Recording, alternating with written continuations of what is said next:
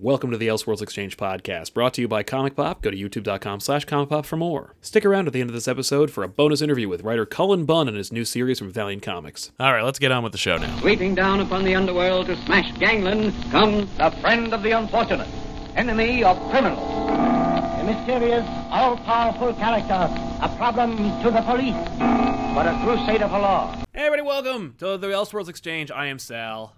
And I'm Joel. Yeah, we're getting started a little early today because not only is my amazing co-host Joel not feeling too great, but also there is a storm incoming on the East Coast, particularly in the Jersey area, and I want to circumvent it by having a show before it becomes a problem. Stormwatch 2019. Have they called it Thunder Snows yet? That's my favorite thing. When it's like, oh, watch out, we're getting Thunder Snows. Well, I don't think there's any snow on the forecast. There better not be. I know that they were like, we are anticipating losing power, which I'm like, of course we are, because that's my life. But yeah. So, Joel, welcome back to the show, man. Welcome back to the land of the living. Yeah, really. I know you're not feeling great. We'll try to keep it loose. And lay off the stone humor. But, it's going to be hard, though. We got so many great stone puns. It's true. But listen, everybody who's watching the show live right now here on youtube.com/comicpop, you're the sponsor for today's episode. You are our bosses. Not only do you keep us employed by watching the shows and clicking the ads, or at the very least letting them roll, you are also helping to promote this show with your enthusiasm and whatnot, but also through your super chats. If you use your super chats, we can answer your question or read a comment of yours here on the show as it goes, and that's our way of kind of making it a little bit of a back and forth, a little bit more less of you just giving us money and a little bit more of us making it a collaborative effort. So not only are you the sponsor of today's show, you're also the third guest on today's show. Oh, yeah. So let's jump into it. The topic for today is the fact that Marvel Studios head Kevin Feige has altered his position a little bit, added another position onto his illustrious resume, that being he's Chief Creative Officer of Marvel. Yes, it is not every day we are witness to an ascension, but the holy Feige has come again and taken up a new level in power. Praise be his name. Right? I'm just saying, like, okay, so let's get all the data out of the way so we can talk about what this means and everything and speculate, because that's what we're really here for, aren't we? We're just here. We don't know anything. We're not experts in any regard. We just like the same stuff you do who's watching, and so as a result, like, you're watching us agree with you. So Deadline reported this. They said that Feige has a new position. He will see all creative executives reporting to him. Amazing. That includes everybody, including Dan Buckley, who is Marvel Entertainment president. He will report to Feige on all publishing, creative, and editorial endeavors. Ooh, so it's not just the movies. This affects the comics now, too. This affects the comics. Now, if you remember, actually, Joe Quesada used to be editor-in-chief, and he went to the position of Chief Creative Officer. I think I speculated that that's mostly due to the fact that Quesada had Hollywood contacts, and he was he's from that world, so to speak. So he had the best tie to that universe, and he was the best suited for that job. No longer in that position. Now Feige's in that position. Joe Quesada will still report to Buckley. He'll be VP and directive chair of Marvel Entertainment. His role as EVP and creative director of Marvel Entertainment. So as it stands right now, the only person who is actually above Feige right now is Perlmutter. Is that true? Because here's the thing. Right now, as the hierarchy goes, it goes Walt Disney co-chairman, chief creative officer Alan Horn, Alan Bergman. Below them, Kevin Feige. Below him, Dan Buckley and Joe Quesada. And, of course, everybody else. Ike Perlmutter is still technically Marvel Entertainment chairman. And so, as such, Feige will be reporting to Perlmutter on things like sales, publishing operations, creative services, licensing, events, and games. Right.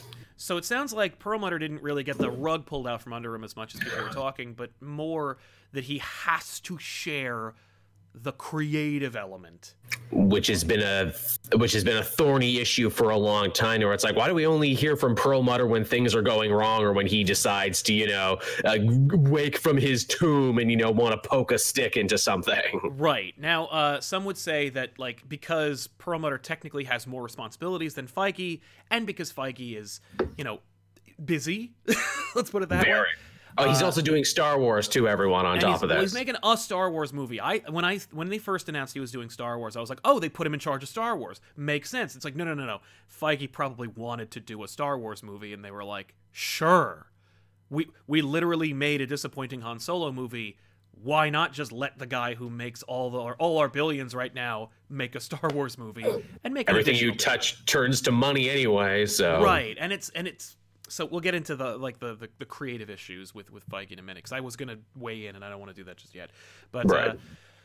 but no, Perlmutter seems to have a lot more responsibilities as much compared to Feige. The problem is the creative aspects. Any ideas that Feige might have about the comics is his, and he has to influence the publishers.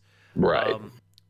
This is contentious because, as we've read from Bob Iger, who used to be head of Disney, yes, his book and his press tour and whatnot, he's talked very openly and candidly about the fact that Perlmutter, overseeing Marvel, has been notorious in terms of his not just his his financial overseeing of the company, but also his whole contentious relationship with Feige. Apparently, he perceived Feige as being a usurper, as being somebody to have a problem with. He definitely was suspicious of him and thought he wanted his position and wanted his job. A threat to his crown, which makes a lot of sense coming from Iger, because Feige and Iger took very similar paths to the positions they have now. Actually, is that true? I didn't realize that that was the case. Yeah, because Iger used to be the head of ABC, and then he studied under who was the other head of Disney before Iger?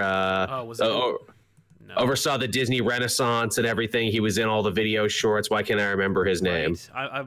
It's not Katzenberg. It's No. But he was the same era as Katzenberg. Oh God, why can I not remember this? He was all over that documentary, Waking Sleeping. Why the heck can I not remember his name?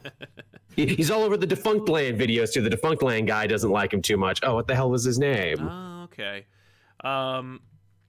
I don't recall, but we'll get into that in a minute, because I'm sure that someone in the chat will let us know. But yes, they took similar paths to the jobs they have now. Michael Eisner. Eisner. Oh, yeah. Michael Eisner. Not to be confused with the Eisner namesake for the comic book awards. This is true. But yeah, no, that's interesting. I didn't realize that. So that's how Iger got his position. Listen, it's not a bad method, and it works. It's nice work if you can get it. Mm-hmm. In this particular case, I certainly wouldn't have suspected that Feige wanted to have creative control over Marvel Comics. It seems like Feige was interested in the company, and he was happy to facilitate the movie arm of it, but also was more than happy to just plumb the 70 years worth of history that is worth plumbing from Marvel Comics to be the fodder for your cinematic universe. And because multimedia is the way of the future, and because while Marvel has been, so on the money with their multimedia, but also dropped the ball on some other ones, the fact where it's like, no, the buck stops with me. It all goes through one person now. Right. And I'm sure that's certainly how Disney would prefer it. And it seems to me that, I guess Perlmutter was kind of right. But I certainly wouldn't have guessed that he had any vested interest in it. And it's interesting you say that, because my guess was more pure-hearted, but I guess yours is a little bit more corporate and borderline cynical, where it's like it's easier just to have everything under one guy, and especially if that guy is in our pocket. And I'm saying from the perspective of a parent company, and has a proven track record too, and has a proven track record. That's the most important thing, but not always the most crucial thing when these companies make these kinds of decisions. No, so it's actually absolutely a happy true. coincidence that Feige actually knows a damn about anything, much less actually is a positive creative influence. And who in interviews and everything else, when we've actually got to hear him talk, oh, you seem like a nice man. Yeah. So what I was originally thinking was that this is a weird position for Feige to take. It seems almost like not a demotion, but it certainly seems like an odd move, because it's like, why would you want to add that level of effort and work to your already busy schedule? You're already doing so much. Why are you going to put more on your plate? And will this finally answer the question of like, okay, how much is too much for this guy? When's he going to break under the pressure, if he does? And I was certainly on the position of like, eventually this dude's gonna stop. Like, eventually Feige's gonna be like, all right, well, you know what? Like, I oversaw the first 3 phases of Marvel. I did a friggin' excellent job, you know, objectively speaking, and I'm done. Or I want to do this, or you know, I want to like form an independent film company, or I want to like, paint. Yeah, I want to paint. I want to get into watercolors. Like, you never know. But it seems like this dude lives, breathes, and bleeds Marvel.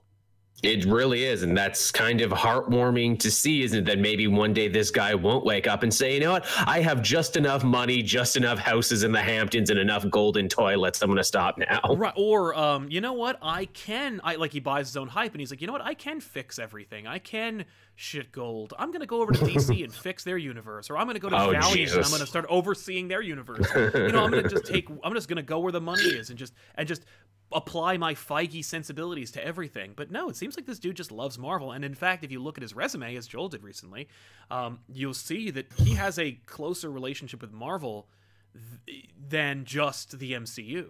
Tell him. Yes.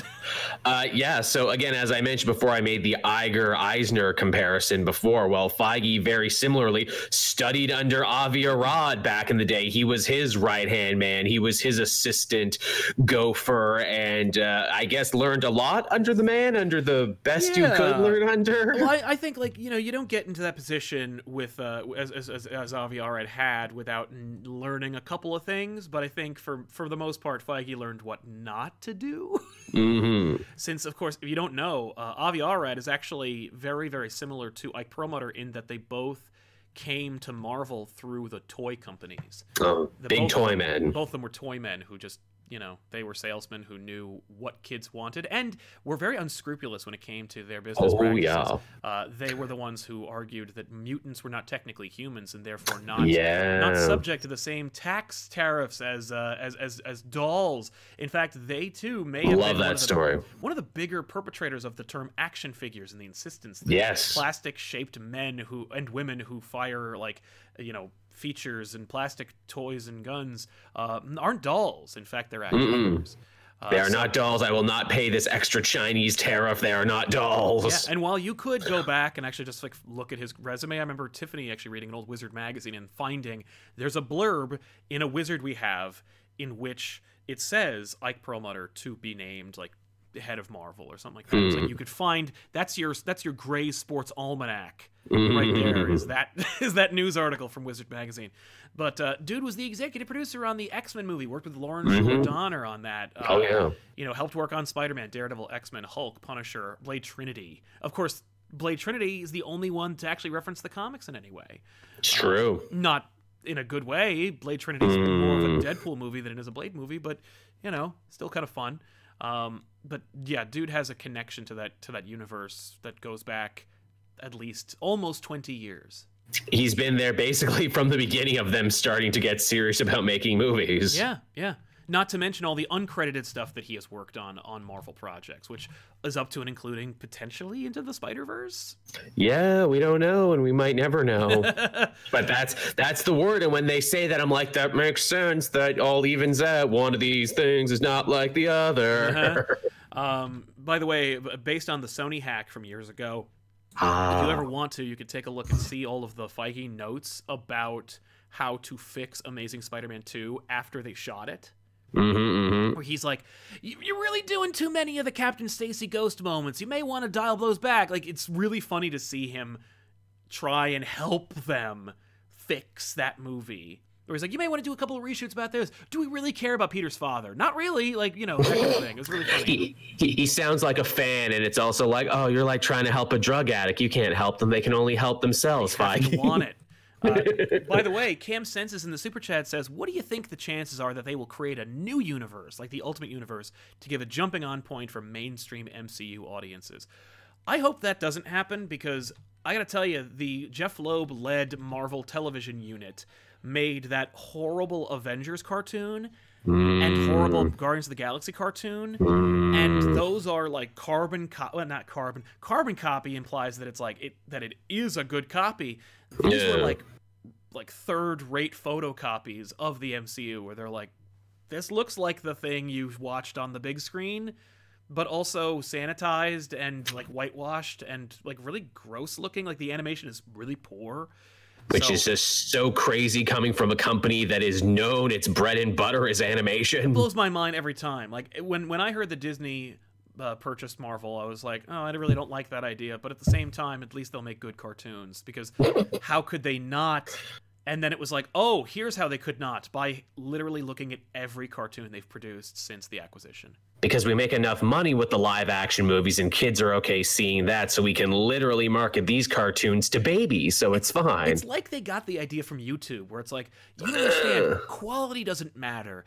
As long as it's colorful and it's happening, the children will never look away from their tablet. And it will keep our IP around, which is also what we need. Yeah, but no, I don't think that Marvel needs an imprint. I think we may see one. I think you're not wrong as far as thinking that might happen. Like, we've already seen MCU-related comics. Yeah, they always do little preludes and everything. Exactly, but an MCU universe comic, it sounds a little Star Wars-y, actually. Very much so, where it's like, look, do you want to see the adventures in between the adventures? Read this, then this one takes place in between the span of Avengers to Age of Ultron, and this takes place from Age of Ultron to Infinity War. And they have like a brain trust that oversees what Star Wars comics are made and what happens in them. So yeah, if at all, that might be the best way to do it. In fact, as you say it, I kind of love that idea. Put someone good on it who cares, and just like, yeah, you could make that great. Make it digital, do the Injustice thing, make them in digital, have them come out more frequently, and they can be a little shorter. Yeah, I agree. I'm down for that. As long as, and again, if they did that, here's the reason why it's the best reason. If they do this, create a separate universe / thing, like imprint that's MCU related and it's like Star Wars comics, that way they won't wreck the regular comics. Exactly. They won't feel like they always need to bend over backwards to match what's going on, because it's like, no, you can do that over here in your own thing, and you can let the comics be the comics, and they can build the ideas and the intellectual property, which you can then turn and make into a movie. And see, it's a beautiful circle. Everybody feeds everybody. Right. It's Maggie's birthday cake. They made a birthday cake for Maggie with a bunch of edible letters, and then Marge made a special cake just for Homer to read. Exactly. There you go. Jumping back into the super chats, I gotta say, Eddie Eckenberg says, like Perlmutter's every bad thing about capitalism put together and shambling around in a shape vaguely resembling a man, Will Feige pretty much. I mean, like, I can't speak to that. He's only allowed 2 photos of himself in the last 25 to 30 years. Like a sane, down to earth person does. Like a man with nothing to hide. No, I hope against hope Feige won't reboot the comics, as we said. The best hope is that he makes a Homer's birthday cake out of it. Yeah. Stephen Fothery says Feige and Jeff Johns worked for Richard Donner. I'm sure they bonded over the comics and baseball caps. Yes, they do love those, don't they? Yeah, too bad Johns couldn't do as good for DC. I think the reality was there were just too many cooks in the kitchen. Feige was like... The thing was, Feige got to be where he was through a combination of good decisions and nothing to lose. DC, while they are hurting as a comic book publisher, really don't have anything to worry about, because Warner Brothers has been for many years their parent company. Also that. When Feige took over for Marvel, there was no parent company. It was do or die time. Do or die, sink or swim. With Johns, he could come in and be like, we need to do this, this, and this, and with the urgency of somebody like Feige, but then executives stepping in and saying like, well, we think not. It's fine. The sky is not falling, little chicken Jeff. Now, that being said, I don't know. I can't speak to it. I will just say that, if you compare them, it is kind of apples and oranges. Trev Fishbean says, but if we're heading in for a multiverse breaking in Secret Wars / Battle World, that might naturally soft boot the MCU, and then Galactus comes. I mean, that's only if the speculation is there. I heard a lot of rumors about Secret Wars being the next phase of Marvel. Not only do I think that's a horrible idea, but I don't really see the writing on the wall for that. No, there's still so much more you can do. Yeah, and especially because like it's just I think it's just groupthink where it's like no, but like what's the biggest next space thing? And it's like, whoa, why space? Like when Thanos turned around at the end of Avengers, I'm like, whoa, space, please dial it back. We just got the Avengers. Can we focus a little bit on these other things? And then they were like, how about Ultron? I'm like, fair enough, let's go to space. But now we've been to space a lot, and while the biggest thing to be worried about in space is Galactus, and now that Galactus is in the Marvel Cinematic Universe, technically, we can do that. Should we do that now? What about Doom? He's a pretty big threat that's earthbound. What about villain teams, as I keep saying? Masters of Evil, villain teams, villain teams. What about Red Skull going back into his old body? What about any cool villain teams? What about Abomination? Bring him back. Like, there's a lot of options. I wouldn't go directly for Battle World. Cortland Ellis says, hoping I'm not joning in too late. Here's some money for good content to listen to while I'm at work. Cortland, you're not too late. You're never too late, man. Thank you so much for joining us, and thank you so much for your generosity. No, we just we've been at it for about 15 minutes, so you can roll back and chat. But yeah, like before me there. But so in this case, I was expecting that with this kind of change coming clearly from on high, that I expected Perlmutter to be edged out. I don't know about you, but I severely expected like them to announce, okay, Feige's in, Perlmutter's out. That's what I expected. Instead, not only is he retaining most of his positions, but you notice the name that's conspicuously absent from all these trades. Which name was that? Jeff Loeb. Oh, that's right. Yes. Okay. Yes. His TV arm, which has always kind of been the redheaded stepchild of the MCU extended multimedia project. Yeah. And if Jeff Loeb is out, which is all speculation, it could be that Jeff Loeb will tweet like in a few minutes, like, "No, I'm not out, Sal. Shut up. You can't get rid of me. I'll never sign your Spider-Man Blue." He could be out, and Feige's now in charge of the TV angle, and so as such, he doesn't have to report to Perlmutter, and now Perlmutter has no control over the multimedia aspect. Right. The other concern, and this is a big concern for me until I theorized about like what they're doing with Perlmutter, is that if there is a hugely contentious relationship between Ike and Kevin, as we all assume, and as we have confirmation thereof, what if like Feige has a really big, awesome idea, and he pitches it to Marvel Comics, and he's like, "This is what you need to do now." And then Perlmutter goes, "Okay, cool. Yeah, I like that idea, except it sucks. What if we do my idea, and that way it might actually be good?" Or if he has flack from that, it's like, "Okay, we'll publish it on the thinnest, cheapest paper you can imagine, with the worst artists on it." Like, you can't have this much friction and have a working partnership. No, it's true. A house divided cannot stand. True enough. And it's why I theorize that, like, there is, like, a secret buyout / payoff that's coming. Perlmutter is in his 70s. I think that he's also the head of Veterans Affairs under the Trump administration. I feel like... He also has a government job, which might be affecting his life in the next little bit, give or take. Well, and so, as such, like, what if this was a big meeting, took place with all the people in charge, and they said... You know, you get to keep your dignity and your, like, you know, integrity. You're not going to be just forced out in a you know, news reel.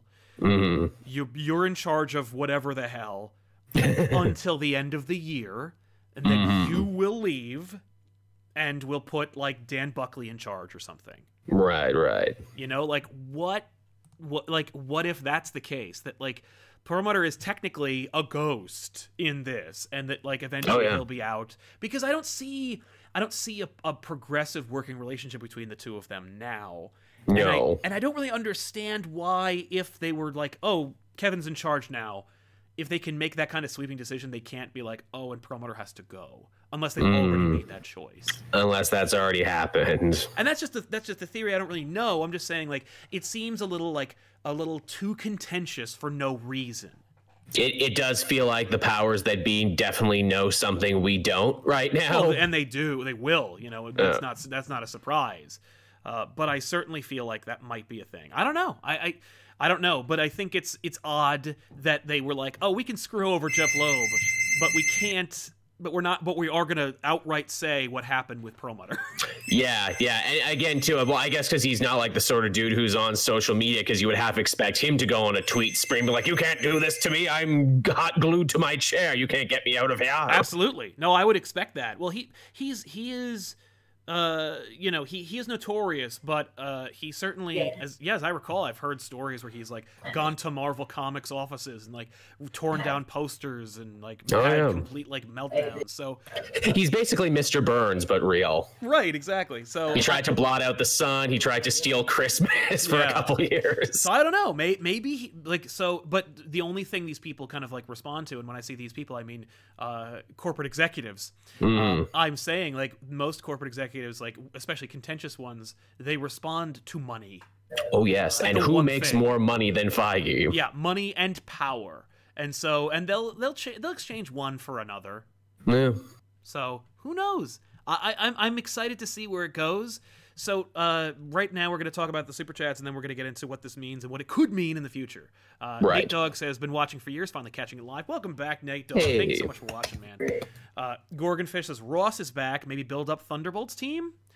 You're not too far off, man. Not only is Ross back, but I'm hearing theories that Liv Tyler might be back as Betty. I heard that too in that She-Hulk show, and obviously we're getting Zemo in that Falcon Winter Soldier show. So I mean, yeah, that seems to be a good place to go. You set them up on TV, and then maybe they're the villains for the next Avengers movie. Totally. And I would take Thunderbolts. I'd take Dark Avengers. They're cool too. Hell, there is an Iron Patriot suit just sitting there waiting for somebody to put on. Sure is. So now that Feige is chief creative officer, I guess the question is like, what does that mean, and is it a good idea? You know, Quesada was chief creative officer. He was. And I guess some major creative decisions came from him. Mm-hmm. Though I gotta tell you, like ever since he took on that job, I don't really know what he's done. No, we haven't heard from him. He has also become something akin to a ghost. He'll show up at New York Comic Con and some be like, "Oh, hey, look, it's Quesada." Right, and he still occupies that. He occupied that position for many years. Whenever anybody asked what he was doing, you know, he said he was doing that, or he would weigh in. But like, I don't know, like what he has done. So I can't even say that any sweeping creative decisions came from him. So we can expect the same from Kevin. So what does that mean? What does the chief creative officer do at Marvel? So I guess the question is, let's try and figure that out. What does the chief creative officer do? They report to Marvel. They report to Disney. It sounds more like they were like a creative liaison to me. And so if they are a creative liaison with the parent company and with the publishing company, are they really more acting as an intermediary, or are they actually a creative force? What do you think? That's a very good question. Yeah, I mean, you would think a guy like this has the juice and the power and the reach that when he says stuff gets done. Right. Oh, definitely. And I guess, and hopefully, because here's the thing. We've talked about what Marvel and DC, for that matter, have been doing wrong at the comics level for as long as we've been doing this as a career. And so the question is, like, can Feige stop/mitigate some of those problems? That's true. I've heard some interesting theories to say, like, you know, is he finally going to be the guy to do the thing that fans have been saying forever? And that is like, hey, you know, maybe we should put some comics in places that aren't special stores. Maybe we should put these in front of the faces of people who see the movies. Maybe we should have pop-up comic shops when people leave their next Avengers movie. And it's like, hey, man, buy a comic. Why don't you? I've heard that theory, except Perlmutter's in charge of sales. And there's a problem right there. So the money ain't coming. Like, the money is not going to be there for that. Or at the very least, Perlmutter's not going to allocate resources for that. Obviously not. Now, unless Feige is like, I think we should be doing this. And Ike, I think we should be doing this. And I'm going to tell our bosses that we should be doing this. I'm going to tell on you. Yeah, and so it's more like, in maybe, okay, theory time. instead of them like paying off Perlmutter and he's got like a very short tenure now, what if instead they can't get rid of him? He's too entrenched. So Quesada fell on his sword, took a pay cut. Feige occupied that position. Now there's somebody on the inside who can keep Perlmutter in check. Right, who can tell him what to do. Which that would be pretty amazing when we really would be in a bold new era at that point. A bold new contentious problematic era. It's an era I don't want to be in because it's there's too much uncertainty. You know, like I said, you know, we know that Ike can be a little petty. You know, like when they didn't get the Fox deal, and so as such he pulled all the X-Men and Fantastic Four comics for a long period of time. So I don't know. It's a very like we said, this is all very, very new. We're looking forward to finding out. I noticed that like in early October, Quesada talked a little bit at New York Comic Con about what he was doing. It was pre-demotion, like 2 weeks before or a week before. Interesting. But he basically just kind of like, well, because he does his Cup of Joe panels every. That's right. But it was him facilitating. Vincent D'Onofrio talking about being Wilson Fisk, which is interesting, and just kind of like being, I think, like the Hollywood liaison. He says that like he was on set during the production of Daredevil, so my guess would be this is a lot more direct. Now that being said, if the chief creative officer was on set during Jeff Loeb's TV productions, then I guess that means that Feige would be involved in Marvel's TV productions. You would think so, and that also calls into question, too, where it's like, okay, if they're still talking about Daredevil and still talking about that now defunct Netflix universe, what are the odds of bringing them back or possibly rebooting them? I've heard the rumor that they're actually going to try and do a do-over on the Inhuman royal family in that Ms. Marvel show. I've heard that, too. I read the same report that apparently they may have cast, what's it called? Or they're looking at casting at least Black Bolt and Medusa and putting them into the Ms. Marvel show. Which is a brilliant place to do it. It's the best place. It's the inverse of what I expected to happen when they announced the Inhumans movie. Where I was like, when they were doing the movie, I'm like, oh, there's no way Kamala's not going to be in that movie. Now it's like, oh, there's no way that the Inhumans won't be in the Kamala movie. Yeah, turns out one actually casts a bigger shadow than the other now. And what's interesting, here's a little bit of like fun baseball they're playing. Kamala, Ms. Marvel, is an Inhuman. Because Marvel TV has now been kind of like, I don't know, table flipped, and Feige might be overseeing it. We don't know, but we know Jeff Loeb is not being mentioned in any of these power struggle situations. If that's happening, then what if, in this particular case, what if it's all fortuitous and they're like, okay, we can get a do-over with the Inhumans. We can do them as Marvel show. And we also coincidentally have an Avengers video game that's coming out in the spring that was being developed during the Fox problem. So it has a heavy reliance on the Inhumans. We can get a second bite at the Inhumans apple. Well, that sounds like some good multimedia-ing is what that sounds like. Right? That's making lemonade out of lemons, man. boy, is it. And I think it's clever, so I hope it is. I hope they're doing it. That'd be so smart for them to be like, very. Oh crap! There's a huge game coming out that's going to be referencing nonstop Inhumans, and Kamala's probably going to be a major character. Better have something ready to go. It helps a lot. And also, too, I mean, I think we're going to see the face of TV change more than anything now with this deal where it's like, look, because you got your Disney Plus shows. Those are obviously the A shows. You got those Hulu shows that was 2 shows but is now 1 show, and a bunch of animated shows we haven't heard anything about. Are you guys even going to be on regular TV anymore? Or is it just going to be apps now to the end of eternity, but app shows that are actually connected? I think that's the thing. I think that what they were doing was they were transitioning, and they're like just letting all the shows like end, get canceled, whatever. The Netflix thing was easy. Netflix was like, I'm not helping a competitor. Those shows are dead. But with the ABC thing, it's like, let S.H.I.E.L.D. end finally. Inevitably, Cloak and Dagger and Runaways. I forget those shows are even on television. Runaways, it's still on. I haven't watched a single frame, but I hear they're pretty good. People enjoy them. That's impressive. Good on you, Runaways, for beating the odds. I know, but at the same time, they're like, hey, you know what? Let's anything else that's good that could be TV. We're gonna stick it on Hulu. We're gonna stick it on Disney Plus, and as such, will be under the purview of Feige. It could the whole thing could just be a move just to cut out Loeb and remove Marvel TV as it sure as it looks that way. Which is interesting because if they're doing it just to fix the TV problem, which arguably there wasn't one except for egos. The biggest problem of all.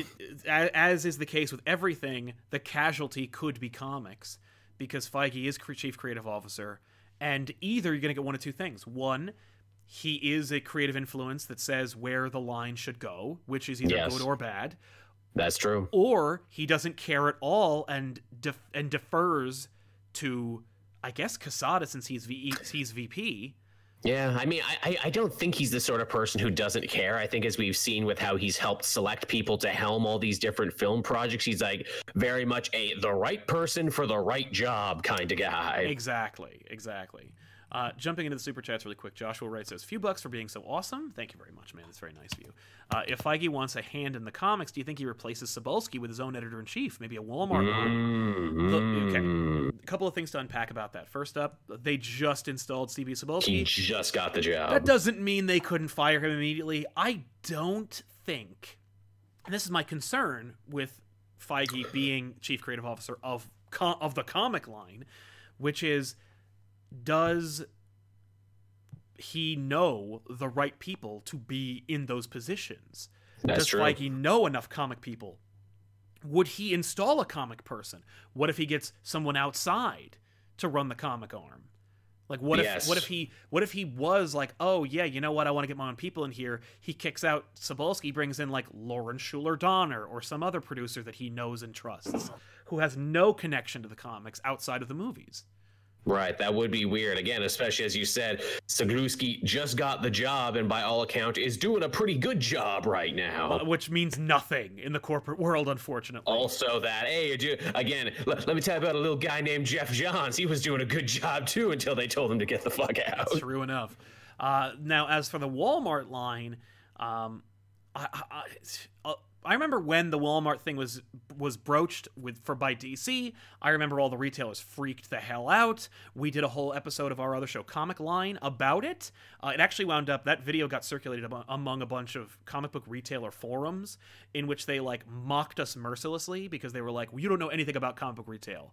Where we were like, it doesn't really matter and it's not going to affect you. And they were like, oh! And it didn't really matter and it didn't really affect them, so who really knows? But the Walmart line was ultimately ineffectual because it was entirely dependent on Walmart executing comic book sales.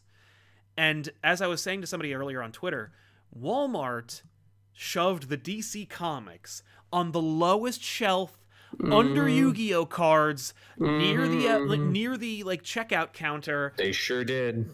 Walmart doesn't give a flying fuck about comic books.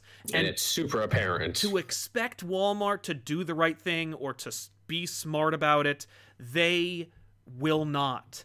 I looked high and low for those comics when they first announced they were there. I went to the periodical section where they should be. They weren't there. I went to the toy aisle where they might have been. They were not. Been a good idea. And then I went to the friggin' card section and couldn't find them because they were on the lowest shelf underneath something else. By the way, DC Primal Age had a tie-in with Target. When DC made those He-Man figures... Oh, yeah. You could get the DC Primal Age comic book at Target. You know where they had it? In the toy section next to the figures. So it's not like retail giants don't know where to put them. It's that Walmart specifically doesn't give a shit about comic books. So I wouldn't trust Walmart to put them anywhere that would make sense. Yeah. And I would actually write them off until they came to the comic book industry. As if to say, like, okay, you know what? No, comics should be sold everywhere. you know what? Like the retail market, the specialty comic shop market, it had its day. It doesn't work as well. It needs to change and die.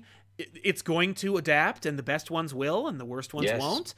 But comics sell better in bookstores as they do in specialty retail markets. So as such, comics should be sold in bookstores, as such that they are. And and they should be sold wherever comics had been sold: newsstands, grocery stores, drugstores. And listen, there's precious retail space for them, so they're going to have to pick and choose. But make it so that comics are a smart business decision for retailers, and make it so that Walmart's like, okay, we can't ignore comics. Now we'll make a shelf space for them. Yeah. But to beg Walmart to try and reach this phantom large audience, it's a fool's errand, because at the current market time, they don't care. And no, they really don't. And it's only gonna hurt. There was a video that Jim Lee shot where he was like looking for them, and he was like making a joke about it. I'm like, that was the most sad thing I've ever seen. One of the co-president of DC is like making a joke about how you can't find their comics anywhere. A titan in his industry. Like that was the slip up number 2. The slip up number 1 was that Jim Lee didn't go on the freaking Letterman show or whatever show, the Colbert Report, and curse them out about it. No, no. I mean, like, go on when Batman Damned was a huge deal. Not immediately go on those shows, or at least make a video and be like, yeah, you know what? You can see his dick, and you can pick it up for $6 over at any retail comic. Like, go pick it up. Like, own it as opposed to hide from it. Yeah. Somebody mentioned, I just want to, as a quick tangent, I don't want to address much time to this, but somebody mentioned, like, so you're talking about Marvel but no Joker review? What the fuck? I talked about the Joker on another show, and also by the time we were able to talk about the Joker, Tiffany and I, on Off the Rack, we were already past the point of freshness for talking about the Joker. The fact is, there is... The best time to talk about the Joker was the day it came out or the day after it came out, which I did on another show. I can't talk about it here because, honestly, it would hurt us to talk about a movie that everyone has already seen. Well, except for me, but I was sick, and I also didn't care that much. Right. So it was not going to be able to work, but I did do it on another show. So... not to play favorites. I don't play favorites. It's just that, and trust me, I would have loved to have cashed in on the Joker, to talk about that movie exclusively on our channel. We just didn't get a chance to. And the society that he lives in. Yeah, we didn't have a chance to on this channel, and now that there is time, no one would watch it. So that's why we didn't do it. So anyway. What is some, like, we've talked about, like, some of the doom that could come from this. Right. What if, what are some good things that could come from this? I hope they fix up the TV line, or at the very least decide what it's going to be. Is it going to have a thing on regular cable, or is it just going to be all apps forever? And also, maybe can you put out some, like, animated shows that I, as like a fan, like, adult but who is still young at heart, would be happy to watch? Can we do that, please? Right. Can we have some quality control? Yeah, right. That'd be nice. I think that, honestly, what you might see with the shows is you'll see them start with apps and then transition to TV, where it's like they'll start producing shows that you'll find in Disney Plus or Hulu. They'll make entire seasons, and then, hell, we have TV arms. Stick them on the TV. Like, stick those shows on TV if they missed them or something. But I don't know. Like, yeah, I really don't know about the TV thing. I think the future is apps, streaming, and direct market. I think the TV hopefully should be in that direction, so I'm fine with it. I'm fine with that. Apparently your bass is really high, by the way. People are really complaining about, like, the you saying a lot because your bass is too high. Oh, sorry, and I'm only going because what is it? Because it keeps dropping in and out on mine, and I'm trying not to betray that it's dropping. I know. No, I'm catching your visual cues of it. That's Discord for you, and if you want to know why we're using Discord, blame Skype, because Skype totally screwed me again. So, trying to make a professional show, been doing this show for almost 5 years, and still having problems with the basic free services that used to work 10 years ago. That was Christopher Garrett, by the way, who says, try not to as much. Your bass hurts his ears. Rad Vengeance says, put comics on the magazine racks and checkout aisles. We talked about that. It would be nice. They try. They don't do as well, but maybe they're not trying as hard. I mean, like, I remember buying pretty much all of DC Comics' Bloodlines exclusively at the 7-Eleven when I was a kid going down the shore. So, like, and that's going back a ways, but, like, I do recall comics being sold at checkout counters and grocery stores and convenience stores. So, like, if they're not doing it now, I think that's weird. What was it? That should be... Oh, and Gorgonfish says, do you think we could get quality animated movies? That would be nice. That's such a weird thing that they're not doing. I mean, we are doing those what-ifs on the app, so, you know, if those take off. I would love that. Feige is no stranger to those. He produced all the ones you like. He produced that Thor one. Remember the Thor one, the prequel one where he had a sword? I do. He did that one. He produced the Doctor Strange one. Like, Feige produced a number of them, which you like. So it would make very good sense for him to do that. Yeah, that'd be nice. That's a whole avenue that they're not really exploring. Yeah, the Iceman says the same thing. I wonder if Disney, known for animation, might produce some high-quality Marvel animation. The last decent one was Hulk Versus. Completely agree. You win a no prize. Hulk Versus was the best looking and some of the best, like, comic accurate stuff. Oh yeah. I'm disappointed that DC or Disney Marvel hasn't produced, like, you know, Justice League / Bruce Timm-esque direct to digital / animated features that are just adaptations of the comics that are set in the same universe. That'd be nice. So yeah, at the end of the day, I feel like it should be a good thing that Feige is chief creative officer of Marvel, because he is a positive creative force for the Marvel multimedia line, which is arguably why Marvel is one of the most recognized comic brands out there now. It should be good. I hope it is. I hope it maintains that level. We're just getting the storm. It's coming in right now, and it may be affecting the show. So I get the feeling it is. So what I'm going to do is I'm going to end the show now, but I wanted to wrap up with some final thoughts. And I think, as I said on Twitter earlier, I think hashing this out, I'm still cautiously optimistic about Feige's position. As you should be. Like, I want to believe that because he's such a positive influence on the most visual version of Marvel, that he'll have a positive impact on the comic line as well. Likewise, I for one welcome our new Feige overlords and would like to let him know that I would be very good at gathering others to work in the sugar mines. Well, and that's the thing. I think he, like, has an eye for quality, and he knows who to defer to and who to trust. Mm-hmm. So at the very least, when he's like, you're doing something right, you know what you're working on, you know what you're doing. And so that should work fine. But yeah, and somebody made a good point, and I made this up actually last time we talked about this, which was yesterday in another show. What if Feige gets hit by a bus tomorrow? What the hell are we gonna do? That's that's the dark multiverse we don't want to peer into for too long. No, he needs a successor, or if you're going by like House of X rules, 5 redundancies. Please, yeah, can we back up his mind on some sort of computer somewhere and put it in a younger body? Right, or at the very least, just like 5 proteges that all have a vested interest in preserving Marvel's integrity and making it good. Now you're making him sound like some samurai master, and my 5 proteges, and when I die, you will all fight, and the last one left standing will inherit my empire of gold. I'll take it. That'd be fine. But yeah, let us know in the comments down below when this show is no longer live. What do you think about Feige's role?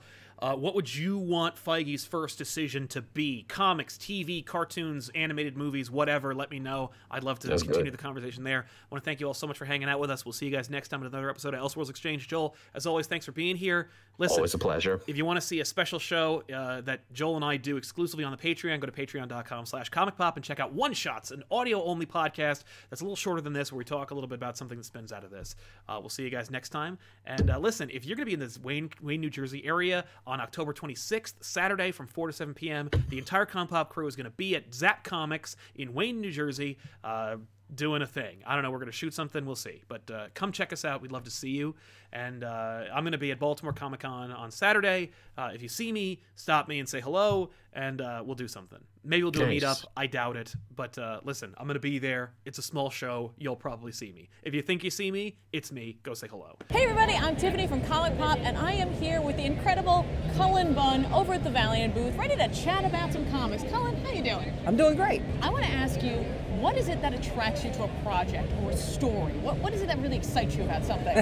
Well, back, a few years ago, it would have been they offered it to me, and I just. But now I want to pick work that I think I can really bring something to. That I can that my writing sensibilities will add something and elevate the project. Mm-hmm. And like I said, and that was just a little bit of a joke. I really would at one time. I would not have turned down any work probably, and the me, 15-year-old me, there have been projects in the last year that I've turned down that the 15-year-old me would have said, what are you thinking? But what I was thinking is, it's just not the right book for me. Someone else could do that book, do a better job of that book. And so I really want books that I think I can add something to. Mm-hmm. I think that it speaks to my brand, whatever that is. Right. But so that's really what it is. I love that. Along the same lines, then, in characters, what is your favorite type of character to write currently? Because I know that can shift over time. Well, that's pretty much been a standard for me. I always gravitate towards characters who operate in a morally gray area. Okay. Sometimes full-on dark areas. Yeah. So I always, I'm drawn to those kind of characters, darker characters with maybe a horror edge or more violent edge or anti-heroes.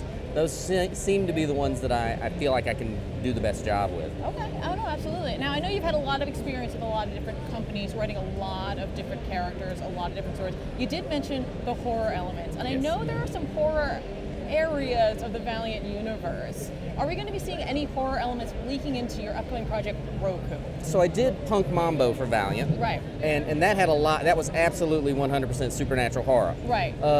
Roku has some horror elements, but it is much more of an action, Okay. It's high octane, Yeah. high octane action. It's a roller coaster ride. There are some horror elements, and there are some characters who we're introducing several new characters, some that are really, really bad. I mean, really evil. Yeah. That could operate in a horror book in a very easily, and maybe they'll show up at somewhere else and down the line. Oh, that's fantastic. Now, I know Roku is going to be a 4-issue mini-series. Yes. Do you prefer to write a mini, or do you prefer the ongoing? I love ongoing series. I love to be able to really sink my teeth into a long story. But in some cases, it depends on what the story calls for. And with Roku, I felt, definitely the first 4-issue arc, that's what it needed. That's not to say there might not be another Roku or another one. So it almost could become like a series of miniseries, Sure. or maybe the response is there, it could become an ongoing Roku series. Right. But I love ongoing series, but it's nice to be able to get into the story and get out of the story and leave. I definitely leave some kernels for the future. Okay, that's exciting. So, what do you love about Roku? What is it about her that is so enticing? So, Roku's cool because she has really no memory of who she was. Right. And that gives me a lot of room to play, even in a story that's just, action. There's a lot of hints at Roku's past. There are characters from Roku's past that she doesn't remember that are popping up. Right. She's always been a villain character or a supporting character, but this is her book, so I was Right. able to really dig into her as a character and really showcase her. She's not really playing back up to any other existing Valiant superhero. Right. She is in the spotlight here. And I'm able to introduce an entire new world. Really, there's a lot of villains and a lot of adversaries that Roku's facing. Sometimes you only get a little glimpse of them, Okay. a few panels. But I'm really trying to do a story that even those few panels, Yeah. you get to maybe hints at a bigger world. Yeah, no, I love that type of storytelling where you don't need to necessarily tell them every single moment that happened. It's already there. You can get it, and then later on, maybe we'll see that if You could, if yeah. you guys go out and pick this up. No Ninjak? No Ninjak. Oh, wow, No Ninjak. that's exciting. I was very. I thought about that long and hard, but I really thought, is this going to be her story? Yeah. Ninjak needs to kind of not. I don't know that we even mentioned Ninjak. in That's that book. fantastic, So, though. yeah. I mean, I think that really gives her an opportunity to grow, as you mentioned. So anything else coming down the pipe for Valiant there? I mean, we're doing 4 issues. You've already written for them before. Do you have any dream projects that you'd like to tackle within the universe? I do have some dream Valiant projects, and I have some sort of. I have not even. Some of these dreams aren't even just character or book specific. I have some big ideas when it comes to Valiant. However, I cannot tell you about them. All right. Which is good news. I can't. The fact that I can't talk about them is good news for me. Yes. And I think there'll be some exciting stuff down the line. I can't wait. I honestly can't wait. Before we go, I think we should definitely talk about the artist. I don't want to butcher their name for Roku.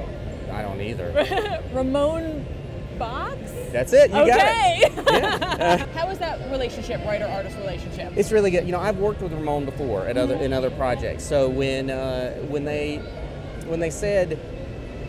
told me he was going to be the artist, I got really excited because I knew what I was going to get. I knew that he could handle the kind of story we were telling. Yeah. And I knew there was we just have a very good relationship. I know when he takes these pages, when I get them in my emails, it's an exciting day for me because there's just so many cool things.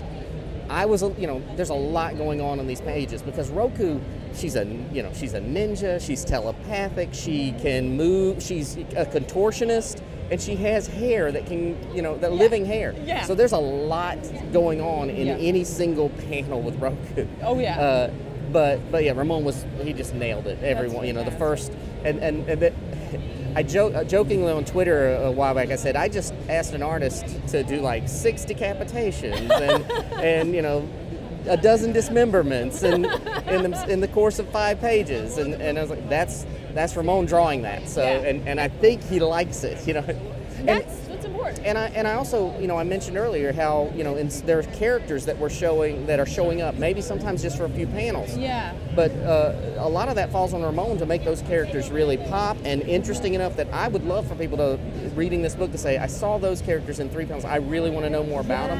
And Ramon is doing a lot of that. That's phenomenal. I think having a really strong artist-writer relationship is really important. I think in books where that's not present, it's kind of felt sometimes. So the fact that you guys already have a working relationship going into this, it's not like you're starting cold. Yeah, and I can tell he's having it seems like he's having a lot of fun with these pages. Right. I really feel like your tweet should really be on the back of the book. I really, yeah. I feel like I think we that's a should good just selling list point. it. We should just list all the bodily harm that's going to be inflicted. I mean, like, I was already interested. I'm more interested now after hearing this. That could just be a variant cover. That's just a list.